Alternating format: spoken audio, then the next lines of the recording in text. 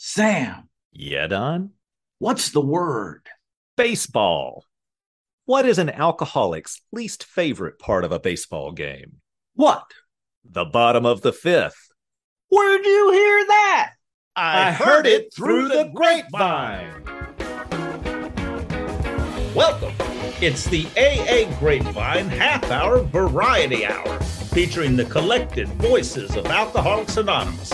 I'm Don, an alcoholic in Greensboro, North Carolina. Hey, Don. Hey, everybody. I'm Sam, an alcoholic in Palm Springs, California. Sam, it's Halloween! The gay high holy days! Well, it's one of my holy days when I was drinking. It was one of my favorite days. I loved it because I got to pretend like I'm somebody else and get drunk. Wait, haven't you been doing that all along? I mean, Yeah, several years ago, but, Halloween, it's sanctioned. That's true. The other thing that was like a great excuse for me to get drunk was living in North Carolina in the middle of the state. Every now and then we would get some snow. Yeah. There was a dusting on the driveway, and that was plenty for me not to have to go into work the next day. Oh, yeah. So I got smashed. And work called and said, well, the streets are clear. And I'm like, well, but my driveway's covered in snow. You were snowed under. Yeah, it's more likely. The longer I've been sober, Halloween has lost some of its luster that it used to have. I still like to put on the cape or something and scare the kids when I give them candy. But I don't get as excited. But, when I first got sober, Halloween was a real trigger. It was like, what am I going to do? Yeah. So, towards the end of my drinking career, Halloween was turn off the front lights and get drunk in the back of the house. Oh. So we still turn off the lights. Yeah. But, dude, in my early drinking days, when I say it's the gay high holy days, Halloween truly is that. I mean, it is like the costumes are planned months in advance, and it's just elaborate as it can be, and it's just a huge costume affair. I'm really looking forward to it this time. It's a big deal here in Palm Springs, and I decided to go super simple. I bought a big black onesie, covers me from head to toe, and it's just got a skeleton printed on both sides. And it goes over your face, too? Yes. No one will know who I am. It makes me look better. Well, you'll have a good time then in a social situation. Exactly. Put on a mask. That's it. Well, Don, today our guest is Amy B., and we're also going to spend a few minutes checking in with the AA Grapevine Daily Quotes to see if it sparks any discussion. I think it probably will. Amy's been on the show before. I know. We're really happy to have her back. And get her input on some of these daily quotes. So you can sign up to get them at no cost on the front page of aagrapevine.org. We're going to have a good discussion. Yeah, I think so, too. And now a word from our sponsor. Wait, we don't do that. What are you thinking? Oh, yeah. Since the Grapevine is self-supporting, we don't sell ad space in our magazine, on our website, or in our podcasts. Grapevine doesn't even accept donations from AA members. If you want to support Grapevine, visit store.aagrapevine.org.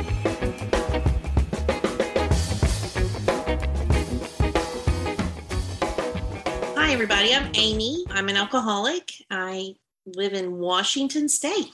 Hey, Amy, thanks so much for coming back. Apparently, we didn't scar you, so the trauma was minimal. So, Amy, when did you get sober? I got sober May 31st, 1994. Why did you come to AA? Drinking alcohol just about killed me. Yeah. Oh, that's a good reason. Yeah. Like our book talks about. I was sick. I was physically sick. I was just in a bad situation, and alcohol quit working. It just wouldn't turn the mind off anymore. It wouldn't dull the emotions anymore. And like I said, was just in a really bad situation. Decided to go back to AA. I was first introduced to AA through the court system, of course. And so when things got bad enough, I had that moment of clarity to go back. So I came back and stayed. So, and having been to the courts, you had that idea of that there is a solution available here that might work for me. Right. Yeah, the courts had recommended for me to go and had that little slip to sign. I was just talking with someone after a meeting, and he said that he did not like the fact that courts send people to AA because it had to be his decision to get sober. And the whole idea of like signing somebody's paper or saying, well, you have to be here was upsetting to him. And he thought it was wrong and broke our traditions, really. And I kind of can see his point. But on the other hand, you're an example of somebody who was introduced to AA. Yeah, it was through the court system. I didn't know anything about Alcoholics Anonymous. I mean, I was 19 years old. I was not convinced that I was an alcoholic anyway. But I think that by the court system doing that, they planted the seed, that I was made to go to enough meetings that I saw that something was here. The magic was in the rooms. And so when things got bad enough, that was the first place I went, was back to AA. I can see both sides of this, but one of the things that stands out to me is that, courts order people into various types of things. You got to go to driving school or anger management. These things don't necessarily solve that person's problem, but it does introduce them to something that is perhaps a solution for them. And AA can't control if the courts send somebody to us. AA is not saying, hey, courts, send them to us. We're not promoting it. No, it definitely planted the seed for me. I don't have that story of I was sent to AA and got sober. My story is the seed was planted. Did you resent it when you were coming court ordered? A little bit, but I was 19. I was like, well, I'll just get this done, then go on my merry way. But just checking off the list, so to speak. Were you court ordered to appear on this podcast? No. Were you sponsor ordered? It was suggested. So court ordered, we went to AA for a while, went out and played around in the world a lot longer, and then came back and got sober in AA. And that was quite a while ago. What does your sobriety look like today? For me, just like my alcoholism was progressive, my recovery's progressive. Ooh, yeah. I'm one of those people that I continue to seek. I'm a meeting goer. I go to meetings. I have this kind of belief that I can't live on the experiences that I had 6 months ago or a year ago, that I have to continue to do the work. I was just writing inventory the other day. So continued to take personal inventory. Yeah. So you haven't been rendered white as snow. No, not at all. Because like I said, I bump up against stuff. I mean, life happens. And so, a day in the life today is that, my prayer life is pretty simple now. I mean, I think my prayer life has gone through phases and all that. I mean, it's more, who do you want me to be? Not necessarily what do you want me to do, but who do you want me to be? Through the self-examination and all that, a lot of the behaviors have cleaned up, but the thinking is still there. Yeah. So, a lot of times the inventory is more about my thinking or my feelings. Interesting. So, I work. If you had told me when I was 19 that I would enjoy working and then coming home and walking my dog and, spending time with friends, I would have been like, that sounds so boring. But it's not. It's not. I mean, my life is pretty calm and drama-free for the most part, but I have to do a lot of work to get it there. We were talking at the meeting I was at this morning. The topic was about being obsessive and overworking to our own detriment, not taking care of ourselves by being obsessed with work.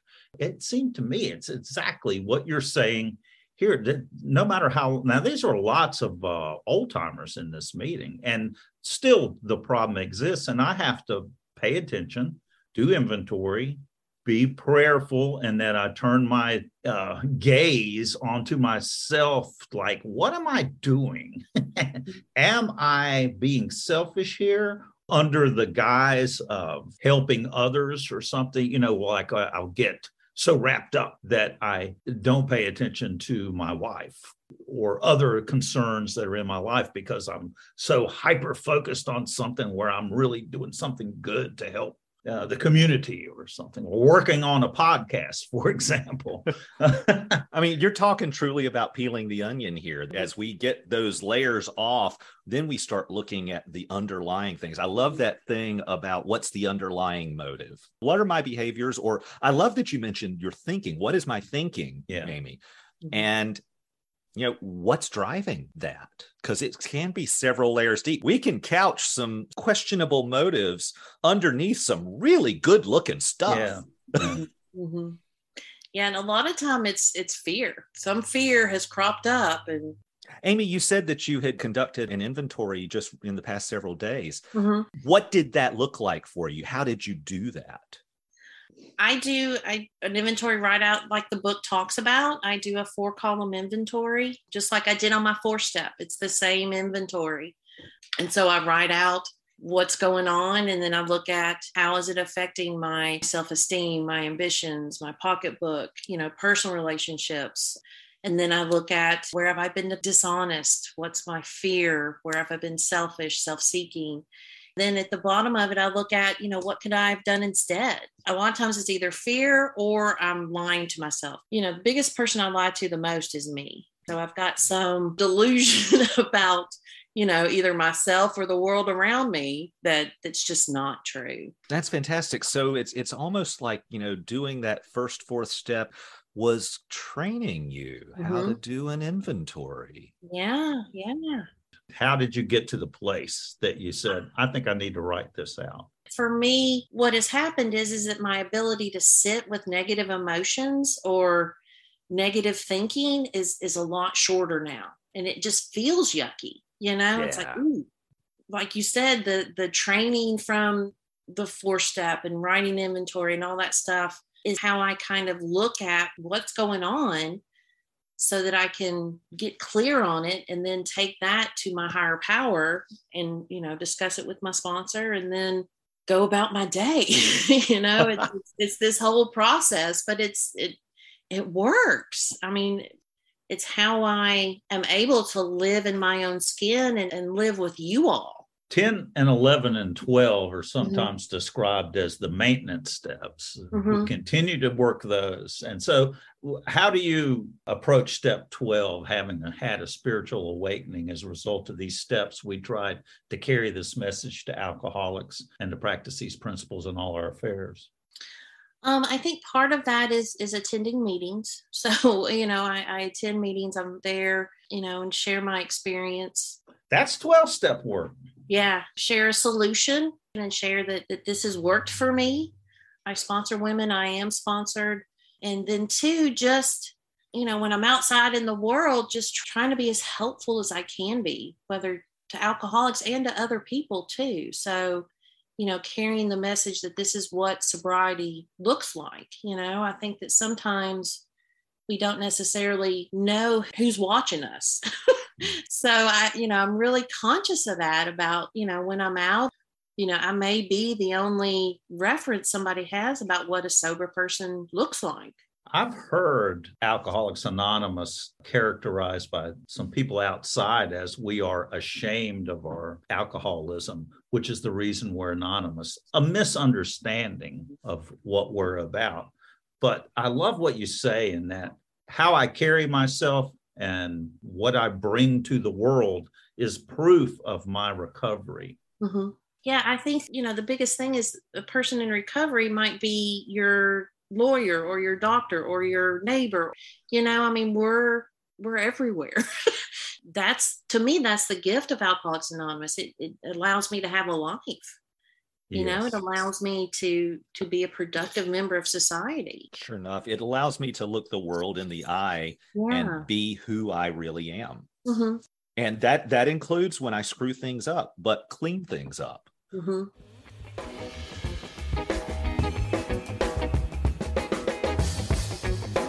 And now for our AA Grapevine Daily Quotes. Don and I are subscribed to the Grapevine's Daily Quotes. Like the podcast, Daily Quotes is provided at no cost. They are delivered to my email every day and are part of my morning routine. Sign up for them via the front page at aagrapevine.org. Just scroll down a bit and you'll see that day's quote and a link to sign up. Here are some that Don and I found particularly interesting. So here is one that I really like. I can recall that even as a small child, I had allergic reactions to certain forms of reality. That's from Distilled Spirits, Williamstown, West Virginia, December 1997, AA Grapevine. I had a lot of distilled spirits. What kind of alcoholic were you? You were spilling spirits? Allergic to reality. Trying to escape reality, change the way I'm feeling, use something to change my perception of what's going on because I'm uncomfortable. Yeah, that went back into early childhood. I mean, if you'd given me alcohol back then, I would have been all over it. Yes, I'll have a shot for breakfast. Thank you. I don't know. It's like, I remember, this is crazy. I was like 8 years old and I was in the coin laundromat with my grandmother. And you could buy those boxes of powdered laundry detergent. You put in money and it would slide down and hit a little tray. And then you take the box and use it to wash your clothes. Please tell me you weren't snorting detergent, Don. There was a line of it at the end of it that fell out of the boxes. And at 8 years old, I went over there and said, and was grabbing it and snorting it. You were? Oh my gosh, I was joking. I love you. And my grandmother came over and said, "What are you doing?" Which is the most reasonable question in the world. But it was kind of interesting what it was doing to me. So, oh my gosh, I'm going to remember this one, Don. Amy, how have your reactions to reality been from early in life? Well, I think for me, I'm the same way, even as a kid. I don't like feeling negative emotions. I don't like feeling uncomfortable. And so change that, please, quickly. Yeah. And so I'm probably like you all. If I had found a way to do that at an early age, I would have done that. I'm just wired for comfort. So anything uncomfortable, I've got to change quickly. So, yeah. Absolutely. It just occurred to me, my first addiction was as a child, and it was an addiction to lying. Because it's what allowed me to avoid or at least delay negative things. Mm-hmm, mm-hmm. Yeah. That's it. And we opened up talking about Halloween being my favorite holiday. It's escaping reality, to put on a costume and be someone else. Sure enough. I'm allergic to reality, or at least I was. Now I'm using the steps to deal with it now. Mm-hmm. Don, what's another quote? Let's see. I have no secrets and I fear no man. I am not anxious about death. I am alive forever within this 24 hours. That's from June 1974, the fifth step, a way to stay high, step by step.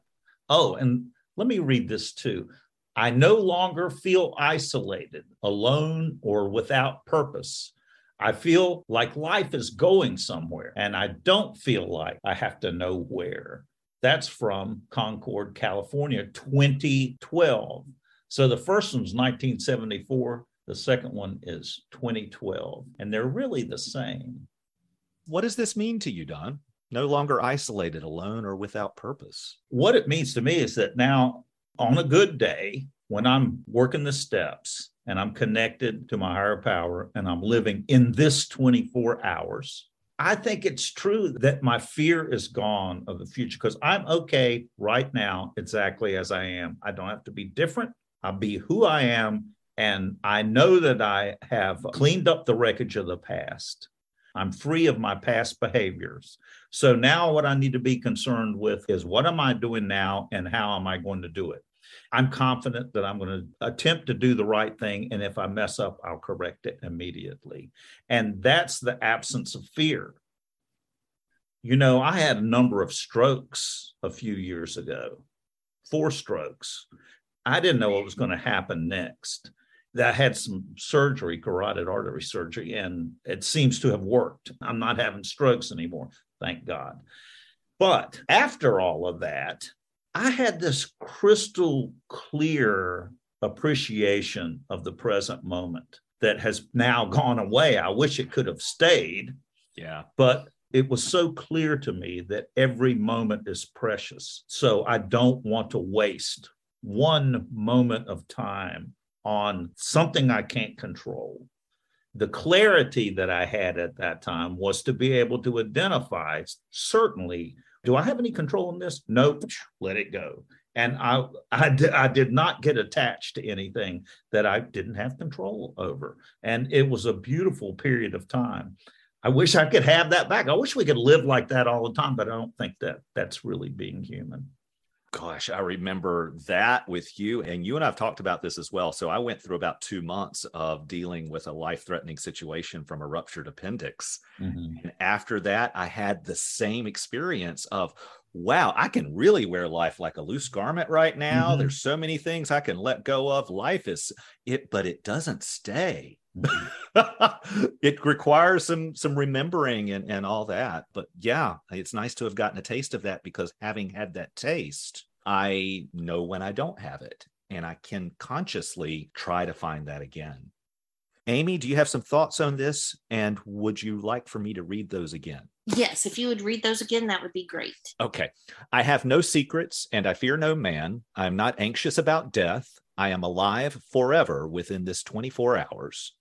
And then the second is, I no longer feel isolated, alone, or without purpose. I feel like life is going somewhere, and I don't feel like I have to know where. Okay.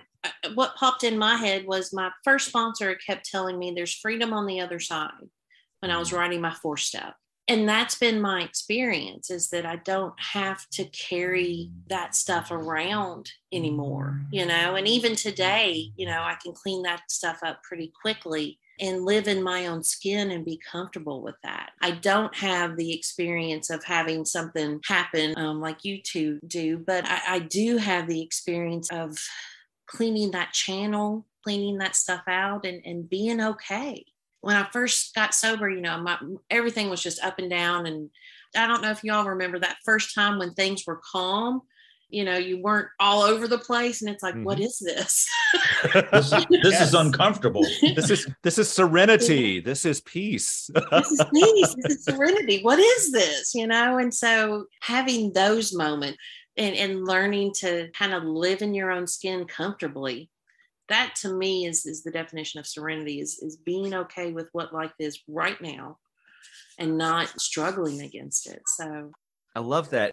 Talking about that first moment of serenity and peace, how cool is it to be in a situation today when I'm in serenity and peace? I'm not waiting for the other shoe to drop. I'm not in fear of what's coming. All right, let's do one more. Don? Now, this one is from our co-founder, Bill W., August 1948, Tradition 9 from the Language of the Heart. He says, I'm glad we have both conservatives and enthusiasts. They teach us much. The conservative will surely see to it that the AA movement never gets overly organized, but the promoter will continue to remind us of our terrific obligation to the newcomer and to those hundreds of thousands of alcoholics still waiting all over the world to hear of AA. Now, I know you love that one in particular because of the word enthusiasts. Yes, because I'm, and most alcoholics are incredibly obsessive. Bill never talks about being incredibly obsessive, but he does say that alcoholics are enthusiasts. And I think that's what he's talking about. But what really is cool about this is he's talking about that, we've got 2 different kinds of thinking, if you will, and both serve AA. Yes. General service is where this really shows up for me. And it's such an incredible experience to be present to or part of a debate, a conversation, the forming of a group conscience. And once that process has happened, both sides are good. We're still friends. Yes. It doesn't create a division. And this is one of the reasons that AA is still here. It takes all of us for this to live. It's the push and the pull of both sides, and getting to some place in the middle is the strongest position, instead of being like on a teeter-totter pole, at one end or the other. A teeter-totter, a seesaw. A seesaw, yeah. Yeah, I mean, you can throw out those old school terms too, Don. It's okay. Amy, what do you think about this? I like your analogy of like the group conscience. I know that there's been different points in my life where I've been the enthusiast, like, yeah, let's go. Sounds like a great idea. Let's do it. And other times where I'm like, whoa, let's pump the brakes, And I think that the longer I stay sober, and my experience with general service has taught me, my first reaction is still the yeah. But I've learned to be like, okay, hold on. When you were talking about the group conscience, I have the experience of being on the minority and being really passionate about a decision that was made. Mm-hmm. And the decision did not go the way I wanted it to go. Mm-hmm. And so how cool that we can still be friends. But, when you're on the other side of the decision, now my responsibility came to be okay with the decision and support the group conscience, even though I was against it. So that was a lesson for me too, to learn how to, okay, this is what the group conscience wants. So my responsibility now is to be supportive of that. Group Here. I love that. I never expected my time in general service to be something that was going to be part of my spiritual and emotional growth. Oh, wow. Mm-hmm. There's a lot available that doesn't necessarily present itself in other parts of living in this program and in this fellowship. To learn, give, and take. Yeah. Instead of my way or the highway. And, I'll throw this out there too. My experience in general service has hugely helped me in my professional life too. Mm-hmm. It carries over out into the quote unquote real world. It's a fantastic thing. Folks, you can subscribe to AA Grapevine's daily quotes at aagrapevine.org. Amy, thanks for joining us today. Again. Thanks so much, Amy. Thank you for having me.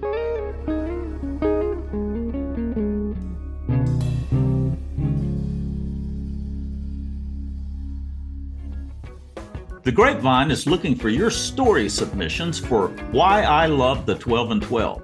Stories are due by December 15th, 2022. Our 12 Steps and 12 Traditions book turns 70 next year. Tell us the ways this book has enriched your sobriety. Is there a story about using the book that you'd like to tell? How does your group use it? What are your favorite passages and why? Share your story by December 15, 2022 via aagrapevine.org/share.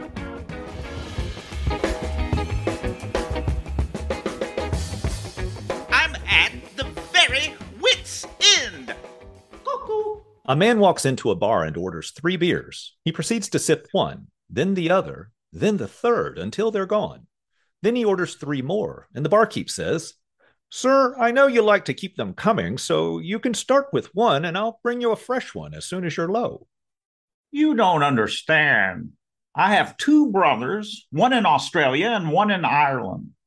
We made a vow to each other that every Saturday night we would still drink together. So right now, both of my brothers have 3 beers too, and we're drinking together. One day, the man comes in and orders only 2. The barkeep says, "I'm sorry to hear you lost your brother." "Oh, no, they're fine. I just quit drinking."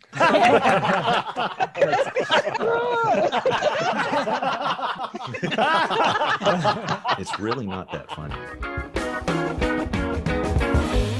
Thanks for joining us. The AA Grapevine Half-Hour Variety Hour is posted every Monday and is produced by AA Grapevine, Inc.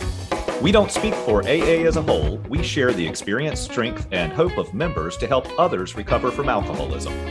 Podcast info, including how to call in, is at aagrapevine.org/podcast. Find AA Grapevine on Instagram and the AA Grapevine channel on YouTube.